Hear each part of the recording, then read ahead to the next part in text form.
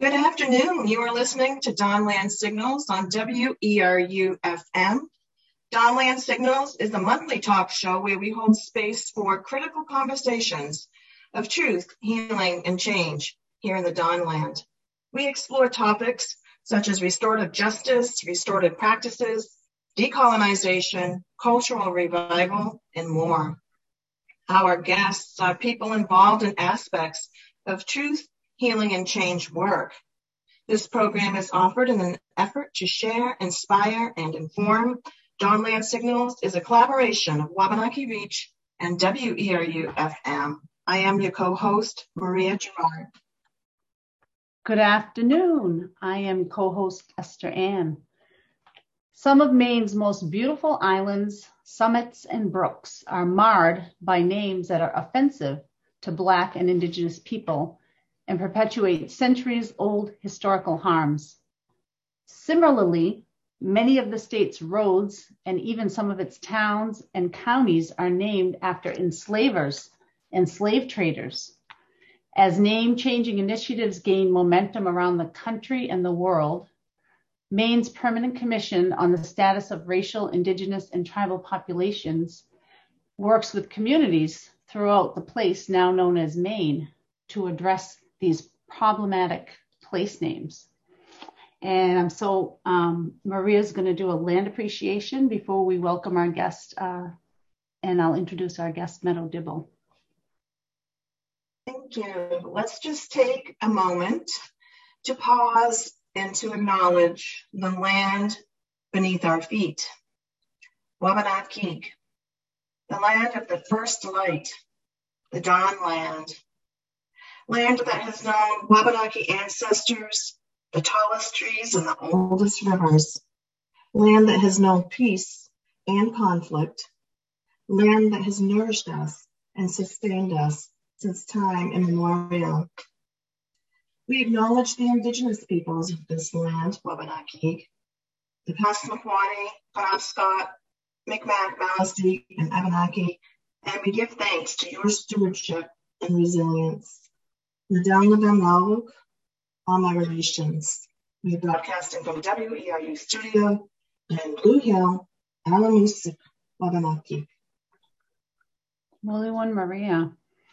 So I'm so excited today to welcome Meadow Dibble as our guest on today's show. She's the Director of Community Engaged Research at Maine's Permanent Commission on the Status of Racial, Indigenous, and Tribal Populations. And she is founding director of Atlantic Black Box, a nonprofit devoted to research and reckoning with New England's role in the slave trade and the economy of enslavement. She is currently a visiting scholar at Brown University's Center for the Study of Slavery and Justice. Meadow received her doctorate from Brown's Department of French with a focus on post-colonial studies and taught Francophone African literature at Colby College from 2005 to 2008. Originally from Cape Cod, Meadow lived for 6 years on Senegal's Cape Verde Peninsula, where she published a cultural magazine and coordinated foreign study programs. In 2016, Meadow experienced a brutal awakening to the reality of her hometown's deep investment in the global slave economy. And ever since, she has been researching complicity among Cape Cod sea captains while developing the Atlantic Black Box Project. Thank you so much for being here, Meadow. So glad you agreed to do the show and tell us about LD 1934, a new law, bill in the state of Maine. Well, thank you so much, Esther Ann, for that generous introduction. And Maria Gerard, it's truly an honor to be here in conversation with you both today, and exciting to be able to share with your listeners some news about this initiative that is being spearheaded by the Permanent Commission on the Status of Racial, Indigenous, and Tribal Populations. The law 1934 that was passed in the last session of the legislature And it's really an extension bill. It was sponsored by Representative Rachel Talbot Ross, following on from LD 1591. Not to get too into the weeds, but 1591 was a bill that came out of Representative Talbot Ross's own brutal awakening in 2020 to the reality that there remained in Maine, attached to beautiful geographic features, islands, summits, etc.,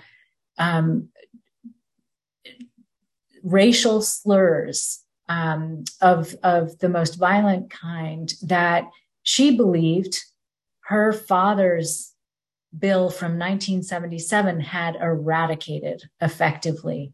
And yet in 2020, she happened to learn that no, in fact, there were still islands in Maine bearing the N-word in their name.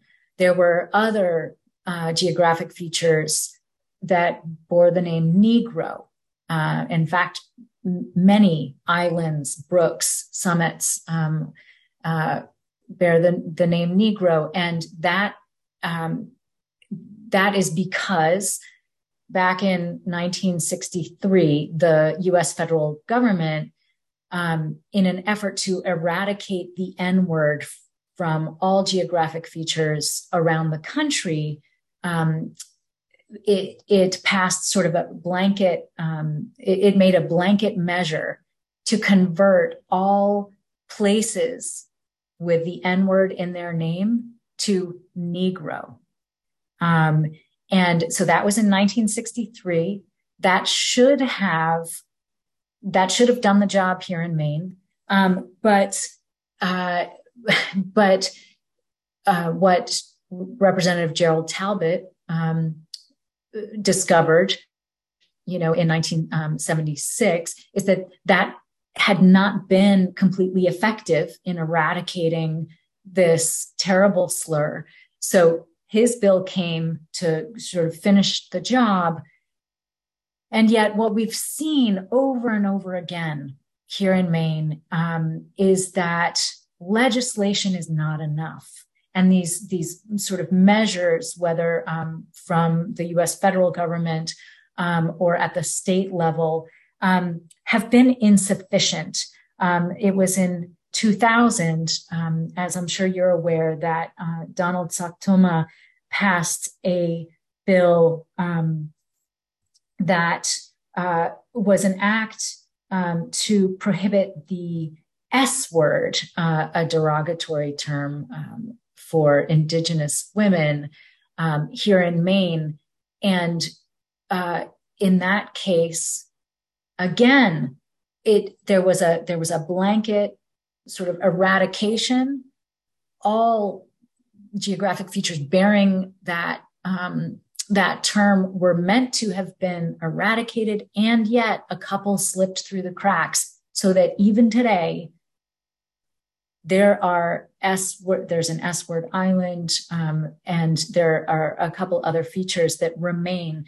So here we are in 2022, faced with this reality that these dehumanizing words, as you said, Esther, mar this beautiful landscape.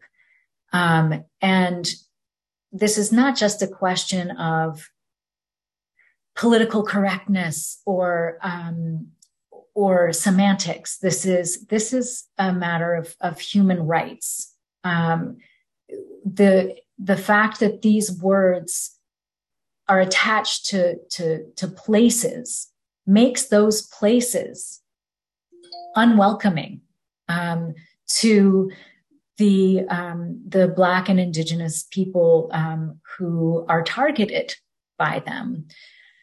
And so I'll pause there. What I find so interesting is how tenacious people are to hang on to these racial slurs, these names with these racial even innuendos. So I had heard about the 2000 bill, with Donald Suctoma, to rid the offensive place names in the state of Maine. But I hadn't heard about 1963 with the U.S. federal government, and then again in 1977 with Rachel Tennant Ross's father's bill, and then again in 2000, and then here we are again in 2022. It's astounding the amounts of times that we had to really address the same issue. I like what you said, Meadow, about this is not a matter of being politically correct, and even the title, right? Offensive place names. It's about more than just somebody being offended, because that leads into then you shouldn't be offended, or you're not offended. I'm telling you that you're not offended. I'm telling you that you're honored, kind of thing. And so I'm glad you said that, because it is about. I like one term I've heard you talk about before called place justice. And I'm wondering if you could maybe talk about that in, LD 1934 in terms of place justice. The Permanent Commission has now responsibility for carrying out the work connected to this bill. And we're really taking that as an opportunity to, while fulfilling the mandate, our statutory obligations as defined in the bill, we're really looking to do more than that, to really approach this work through a truth-seeking lens. And I do want to say that my understanding of truth-seeking initiatives and truth and reconciliation commissions has been deeply, affected by working with you, Esther, and your, the community that you have brought together to help the Permanent Commission design a process and a method that can really serve to inform all of our work, so that everything that this commission does, because it is devoted to rooting out systemic racism through policy work, but also through working with impacted communities, especially, that everything we do be done precisely through this ethos of truth seeking. And so, I'll just say personally, arriving here in the Dawnland, in the place we call Maine, for the third time in my life, arriving here, settling here just a couple of years ago.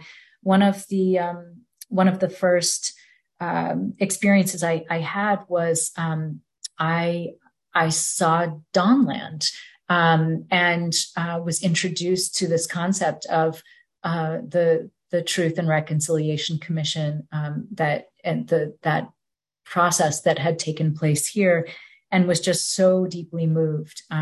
So I want to center that and just say, how inspired I personally have been by the work of Wabanaki Reach and all of your community connected to these initiatives. And then, and just underscore for your listeners that the work of the Permanent Commission has been deeply enriched by all of that, following your example and your lead. So, yes, we have this work ahead of us to eradicate and help communities in this process of eradicating and replacing these offensive names. But beyond that mandate, what can we do together to really shift paradigms here, to shift consciousness, so that communities are not trying to hold on to names just because they have always existed and said this is tradition, this is part of our landscape, but to really come to a place of willingness to question how these names came to be, and what what happened here? It's such a basic question, but it's one that I find here in New England, we do not ask enough. What happened here? And going all the way back, I think that the work around this place justice, by framing this work as place justice, we have an opportunity to really roll back through history and to try to understand what we're seeing in the present, what its roots are in the past, and those that the history, Black and Indigenous history here in Maine, as elsewhere in New England, is too seldom researched. It is not taught in our schools as it should be. And so we have a tremendous amount of just research to do. And here I'm going to sort of put on my Atlantic Black Box hat, and because what we're all about is encouraging communities to sort of pick up a shovel and start digging and ask those questions themselves. Say, what happened here in our community? And specifically read history through the lens of racial history. What happened here? What aspect of our story, of the narrative, have we been leaving out? Mm-hmm. And so that's essentially what we're proposing to do, is engage with communities around those questions. You are listening to Dawnland Signals on WERU-FM. I'm your co-host, Esther Ann, along with Maria Gerard. Dawnland Signals is a monthly talk show where we hold space for critical conversations of truth, healing, and change. And we're in a wonderful conversation right now with Meadow Dibble, talking about the eradication of offensive place names and place justice here in what we now call Maine. And I get excited when I think about place names like Wabanaki place names and how they were rooted in there's a lot of wisdom in those place names. I mean, they tell you about that place and what you need to know. And I get excited when I think about the possibility of maybe through this project or, seeds that are planted, that somehow children are able to participate in some kind of process to get to know the land, and then, places that need to be renamed, maybe the children are involved in doing that. It's exciting when you think about it. I love that, Esther. And I think that's absolutely right. We are called as human beings today, more than ever, to rethink our relationship to place, and all of us. And we have not been living in right relationship with place. And to really center that, place justice. What does that mean? I hope that through this work we can encourage people broadly to do just that, and in particular, young people. There are some wonderful examples that we've seen of. For example, there's a school in Brookline, Massachusetts, that was named after an enslaver. And so there was an awareness among a couple of the teachers that the name should be changed. But there are best practices, one could say, related to changing names that are offensive, derogatory, or dehumanizing. And chief among them is to bring into the conversation those most impacted, those most harmed by the offensive names. so that, you're, it's not a predominantly white community or overwhelmingly white community just saying, let's maybe call this, I don't know, name it after another European settler, some such. So that, in terms of best practices, that's number one. But then I think really, as you were suggesting, Esther, engaging young people in this process is definitely among the practices we recommend. So at the school in Brookline, the teachers had students research who were the people of African heritage who had lived in that community of Brookline, whose histories were not being told or taught. And the students did this research with the help of local historians and teachers. They did the research, and then they ran a campaign in the school. They chose, I think, 5 or 6 different individuals. They did presentations, and then they shared the information these students did with the rest of the student body, and they held a vote. Who do you think we should rename the school after?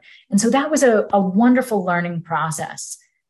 So much was accomplished, because rather than sort of shrink in shame, because, we've got this school named after an enslaver, there was, a very open-hearted, wholehearted process that was engaged to say, okay, we have a problem. And this name is doing active harm.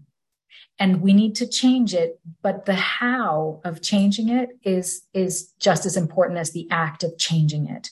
And so I love that example, and I think that communities in Maine can do the same. There was an island off of Booth Bay that bore the name Negro Island, and the residents of that small island got together and decided that they were uncomfortable with that, and they changed the name. But they changed it to Oak Island. And now it's named after a tree, and that's lovely, but the history has been effaced. No one will look at that island on a map or go there and think perhaps there was a community of African descended people on this island. I wonder what their story was. It's gone. And so part of this effort is to say, yes, we need to change these names, but we need to research the history of how the names came to be.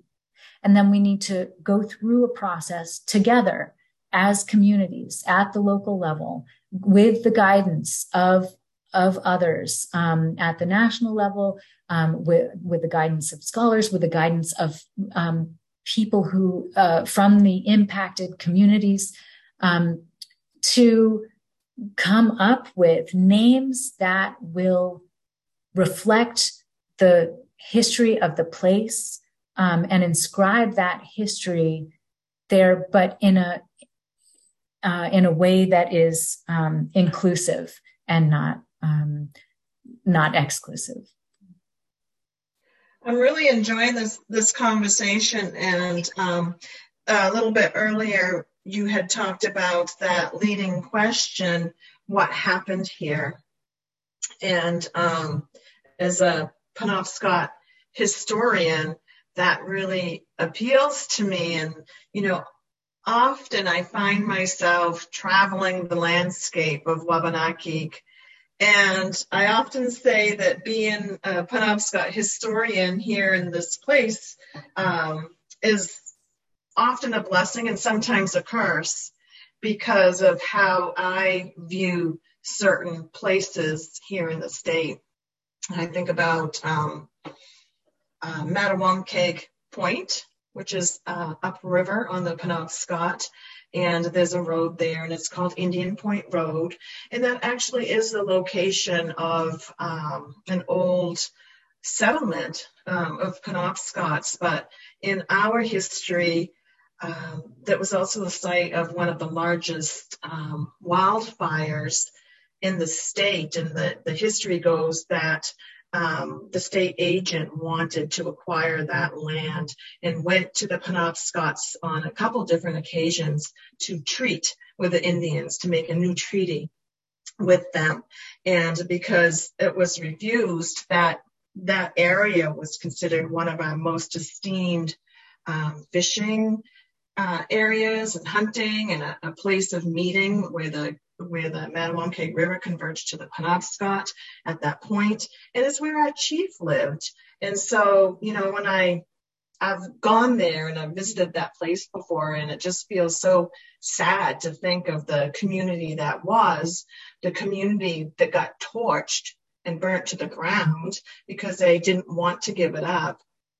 And and in the old descriptions of how it was, planted with all this corn, and people would gather there, and it was like this, this meeting place between Penobscots and the other tribes could reach it there. So it's in my mind. And another place is that weighs heavy on me is in Castine, because of the signage that exists there. And there's some signage that I think belongs to the Historical Society in Castine that references our Grand Chief Madakawandu, and in our language, Madakawandu is a person of real spiritual influence and powers, and how demeaning that signage is, to his existence. And so I was wondering if this effort, this place justice effort, if it would address signage or historical plaques or things of that sort. Maria, thank you for that question. And there's so much there that I want to come right back and ask a couple questions of my own, because what an opportunity to have a historian here to weigh in. So let me just say that we're at the early stages of defining the scope of this initiative. And I would like to welcome you and all of your listeners to share your thoughts about what this place justice initiative could and should be, if we're to do it right. So I want to come back to the term. So you were talking about Indian Point, and I was just in the U.S.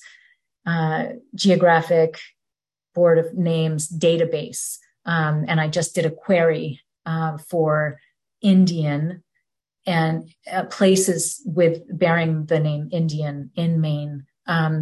Just out of curiosity, this is not currently one of the words that is deemed problematic. But I do have some questions around that, and so back to Castine. Castine has been I know exactly the sign that you're talking about. I was stopped short myself when I was driving around this lovely little village, and happened upon this horrific historical marker. And I took a picture, and I thought, how could this be allowed to stand? It later, in talking with some folks in Castine, I learned that it had come up a couple of times at town meeting. Should we get rid of this? And the town answered no on a couple of occasions.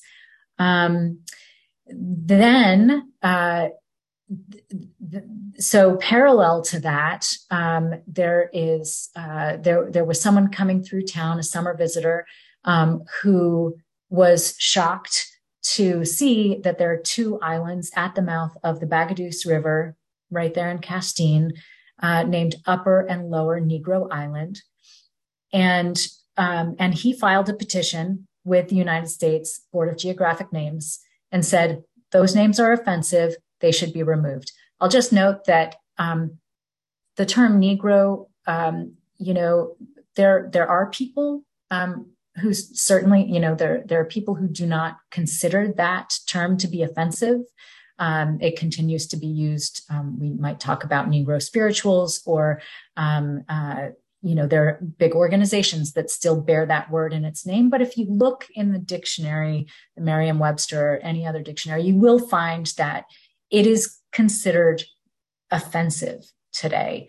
And that's something folks, I think, need to understand, is that sensibilities do change over time. And so at the time the US government made that sort of blanket substitution of Negro for the N-word, at the time, that was a preferable term. Now in 2022, it is considered deeply offensive to most. So this petition was filed by this man, who saw these islands in Castine, and what happened then is the folks at the federal level got in touch with the municipality and said, "You have a petition to change these names. This now at the local level, please come to some kind of determination about this." And so Castine has been in a process ever since. It's been, I believe, about a year and a half at this point. They've been, as a community, grappling with this particular situation. First, there was a town meeting to decide whether or not to change the names. And I heard that this was happening, and I decided I wanted to be there in person for this meeting. I can tell you there was not a single person of color at that town meeting where this was being decided. And the vote, so the proposition passed with a very narrow margin. It was, I believe, 44 yes to change the names to 33 no, leave them be. Which is to say, it could have easily gone the other way. And again, so Maria, to your question about the signage, and we've seen, right, that this has come up a couple of times, and the community decided we don't need to address it. We don't need to do anything about it. Well, I do believe, and my colleagues agree, that this is one of the roles that the Permanent Commission can play, is to help communities understand that no, in fact, we do need to address this offensive signage, the offensive mascots, the offensive names attached to both natural features and names attached to buildings, streets, etc.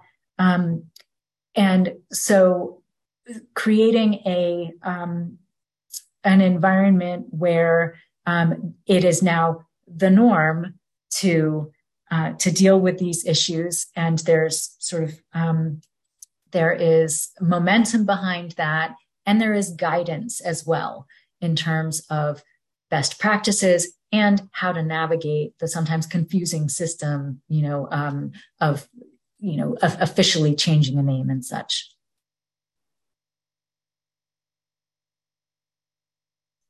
So I guess that has me wondering,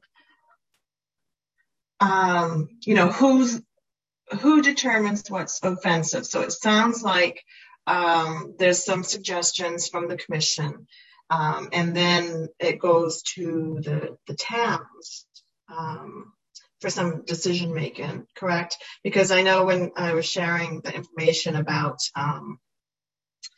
Indian Point Road and Matagamon, and you mentioned that you conducted a query about the word Indian, and I think that you could ask 100 people if Indian's offensive, and you're going to get several different answers. There's people that might say that it is, people that say no, it's not, and I'm just curious how you see that playing out. And also, I can't help but think about the change of the mascots on the national level with the Cleveland baseball team and how, that came up. And now they are the Cleveland Guardians. So people were concerned about the erasure of the involvement of Penobscot, Louis Alexis, playing for the Cleveland, used to be Indians, so Spiders and Indians and now Guardians.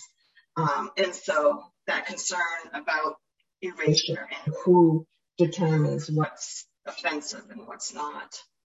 Yeah, and before you answer, Meadow, I was wondering the same, Maria, and thinking, like Indian Point could be a place where Native people were, or it could be the place where scalps were brought in, where they were exchanged, their body parts were exchanged for money. So it does matter what happened there, right?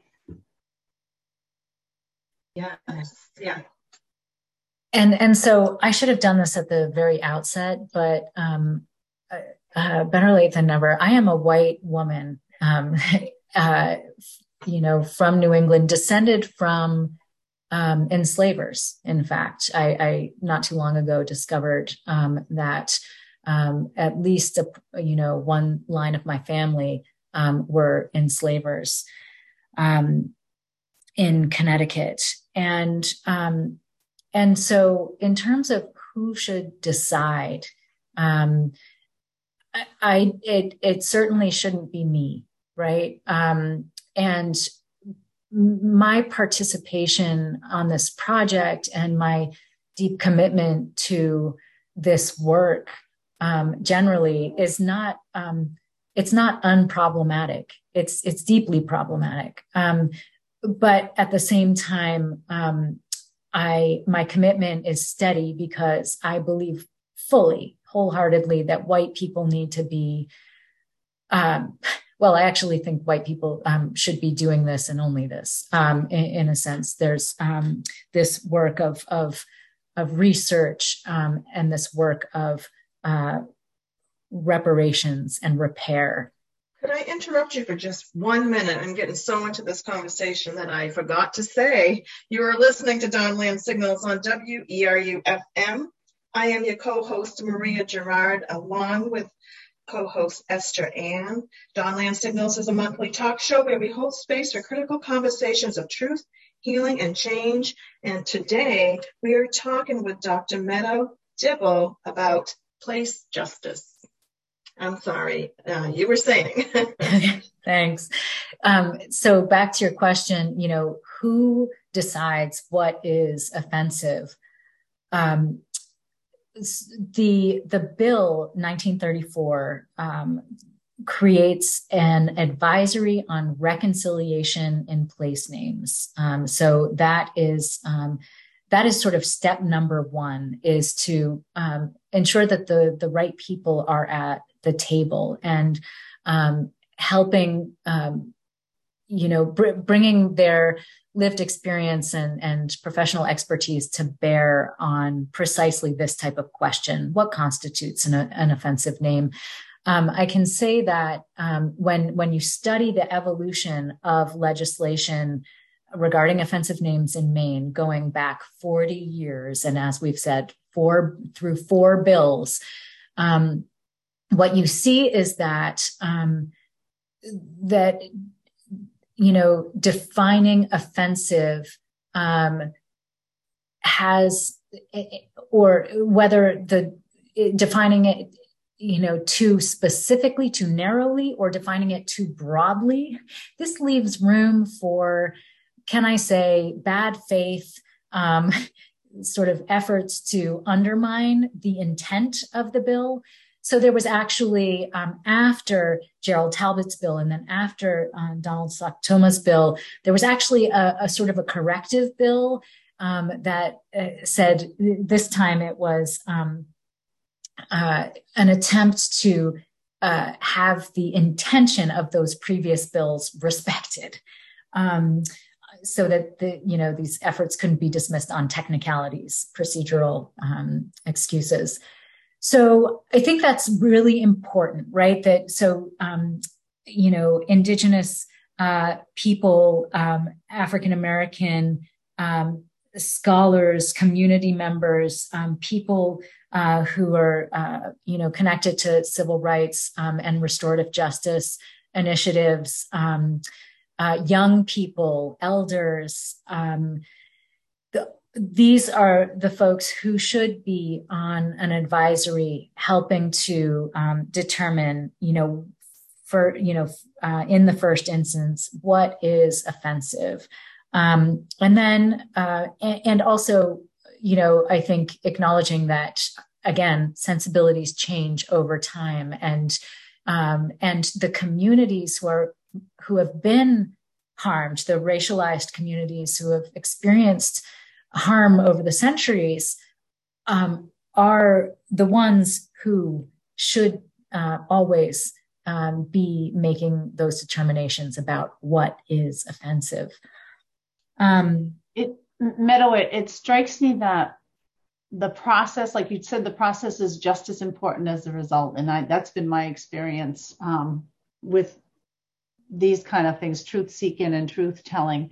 And it strikes me that if communities engaged in, this digging that you talked about, digging into the history, finding out what happened and reconciling who they are and who they want to be and what they want to, it seems like just the act of doing that first would lead to them, getting a greater understanding for place justice and a greater motivation, and not just being about something being offensive. Because like you said, it's not necessarily about, because I'm not an African-American person, but seeing a town named for a slave owner is offensive to me, because it's dehumanizing to people, and lifting up people who do harm is not one of a value that I subscribe to. And not knowing, like I didn't even know that these towns were named after slaveholders. So enslavers is the correct term, right? So I see a lot of value in people learning the history, and I have faith in humans, I guess, that once they learn that, because I've seen it happen with the Don Land and the Truth Commission, people learning about this history and them being able to then come to it on their own, that geez, this needs to be changed. So have you seen it work both ways? Yes, I agree. And so when it comes to this work, the place justice work, spearheaded by the Permanent Commission, we're still early days. We're really at the outset of this initiative. But I certainly agree, Esther. I have seen that to be true in my work with Atlantic Black Box, where people, when they, it's like history has to hit home. For most white people here in New England, when you talk about slavery, it sounds remote geographically, it sounds remote in time, and there's this sense that it's just sort of this, well, that wasn't us. We had nothing to do with that. I think Frederick Douglass had a famous speech, what have we to do with slavery? As he was giving voice to the typical New England response to Southerners. Well, it turns out everything. New England was deeply involved in the slave trade and the economy of enslavement.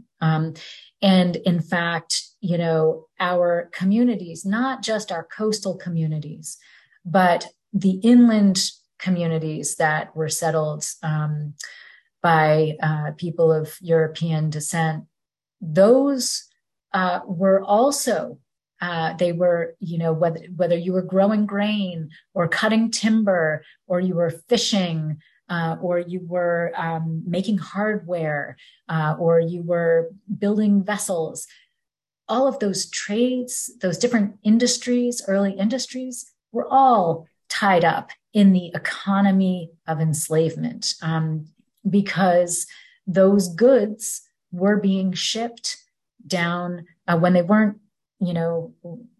being shipped across the Atlantic to West Africa to use, as currency in purchasing enslaved Africans. They were primarily being used in trade and traffic with the plantation culture, forced labor camps of the West Indies that just covered those Caribbean islands end to end. And then, in exchange, it was sugar and it was rum. It was sugar and it was molasses that were being brought back to New England. Portland, was sugar was one of our principal imports here in Portland. And that was then being distilled and converted into rum, which again, it fueled this Atlantic world slave economy as it has been known. And so the scholars will say, in this emerging field of scholarship about New England's deep complicity with slavery, that it is absolutely our entanglements with slavery that fueled the economic ascent of New England through the 18th and 19th centuries in particular. And that fact, the fact that is well known among scholars is very little known among, your average New Englander. And so we have a tremendous amount of research to do. Yeah, I think of Chief Poland being killed along the riverbank and in Westbrook, because the Westbrook Dam, they dammed up the river so they couldn't fish, and how that is connected to all of this. Yeah. Jeez. It's heavy stuff. It really is. And I was curious. I had to step away for just a minute, but I was thinking about, that idea of people's willingness to do better. And, I've often said that I think people are doing the best that they can based on the knowledge that they have, but that they just don't know. And I'm thinking that, or what I think I've noticed over the years is that people are more willing to change here in this state because so many people are now coming from out of state. And so they don't really have this vested interest in hanging on to like an ancestor's legacy or something like that. And so just an observation about the changing dynamics of our state. And I know I've encountered that a lot with, meeting people after presentations or what have you, who are from away, and they are just appalled to hear some of the history, and they're not really attached to it. They don't have a need to hang on to something. I totally agree.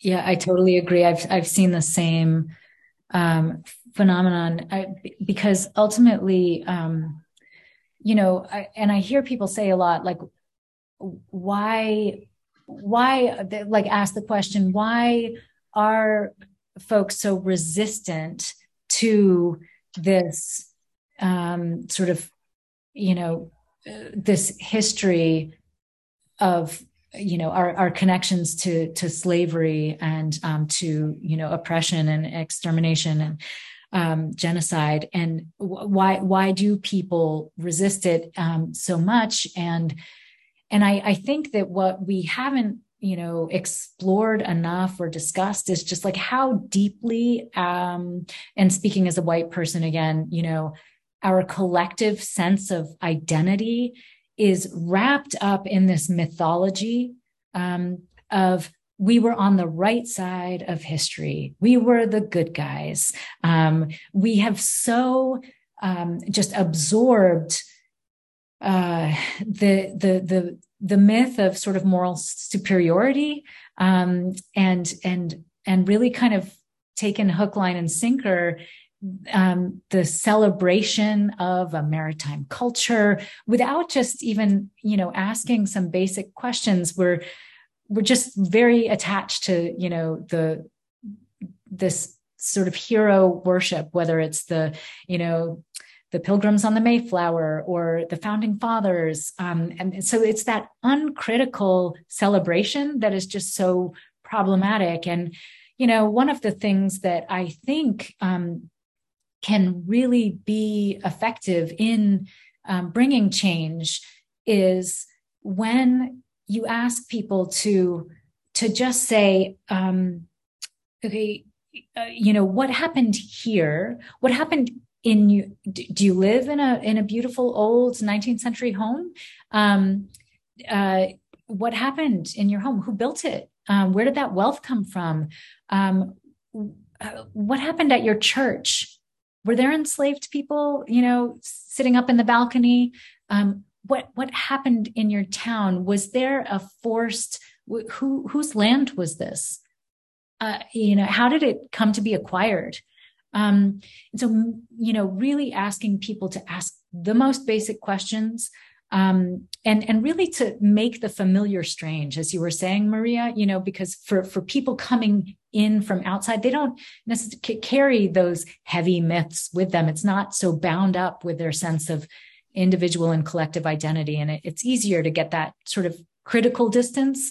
But for those of us who were born here and just seeped in this mythology, we have to find ways to make the familiar strange, and just say, wait a minute, I actually don't know anything about my hometown, the place I thought I knew best in the world, and just have the humility to sort of start from scratch. I wonder too if having these people from PFAs, people from away, right, come in here helps the people from here realize, they're not in a bubble anymore when other people are coming in and saying, this isn't right. Like you going to Castine and seeing that sign. So maybe it's helping. I don't know. I guess I'm an optimist. Maybe it's helping the locals kind of see a different perspective. Rebecca Sockbeeson, a Penobscot scholar, talks about, and I don't think this is her words, I think she's talking about another scholar's words when she talks about lovely knowledge versus difficult knowledge. And we encounter that a lot with Indigenous people. A lot of people they want the lovely knowledge, the Indian name and the drumming and the singing, but the difficult knowledge and how they are in relation to that and how they fit into that and how they're going to be as a human, knowing that is harder for people to engage with. So I love that terminology and how she uses it like that. And I was thinking about that earlier in the conversation when I think we were acknowledging that the schools really weren't teaching this sort of history, but schools in the state of Maine are required to teach Maine Indian history and culture in their classes, but the teachers are really just doing the best they can with the knowledge that they have. And so often it's focused on, beads and baskets and bones and shell heaps, those sorts of things, rather than those that difficult history and how we were in this place together. Can I ask? Oh, sorry. I was just going to say we have maybe about 5 more minutes. That's just saying 3 more minutes. So I just wanted to put that out there so that we can start thinking about ending the conversation. Do you mind if I ask you, Maria and Esther, what does place justice imply for you? What would you hope to see done under that banner? The first thing that comes to mind for me is just making peace with that landscape. And so, early in the conversation, we were talking about, research and alternative history and renaming and, who should this place be named for, but that the land has an identity and exists in and of itself without its relationship to people. And so that it necessarily doesn't need to be named for another person, but just recognized for the value that it intrinsically has. So it's about making peace with the landscape. Yeah, I agree. I think it's so important for people to understand how the land is the common denominator for everything. I mean, it's at the root of colonization. Everything was about the land. So it's so easy for us to not know that and take it for granted in so many different ways, and to not realize that we need to change our relationship to the land, because we are dependent on it. Like Maria said, the earth does not need humans, but we need it. So, yeah. Thank you. Any final words, Meadow? I just want to express my deep gratitude to both of you. Really, such an honor to be in conversation with you, and reiterate my hope that any of your listeners will, who have thoughts about what this initiative should be, or who know of places that bear offensive names. I want to encourage folks to reach out. I can be reached at meadow_Dibble. That's DIBBLE at brown.edu. And I welcome all of your thoughts. Thank you so very much. And so in closing, thank you, Meadow Dibble, for this conversation about place justice. And thank you to our listeners for joining us on Dawnland Signals. As always, thanks to our volunteer technician, Jeffrey Hodgkiss, for his assistance and support. And be sure to join us next month and every third Thursday of the month for more Dawnland Signals and more conversations of truth, healing, and change. Stay tuned for more great programming here on WERU-FM. Minut Knamiel. Upchknomiel.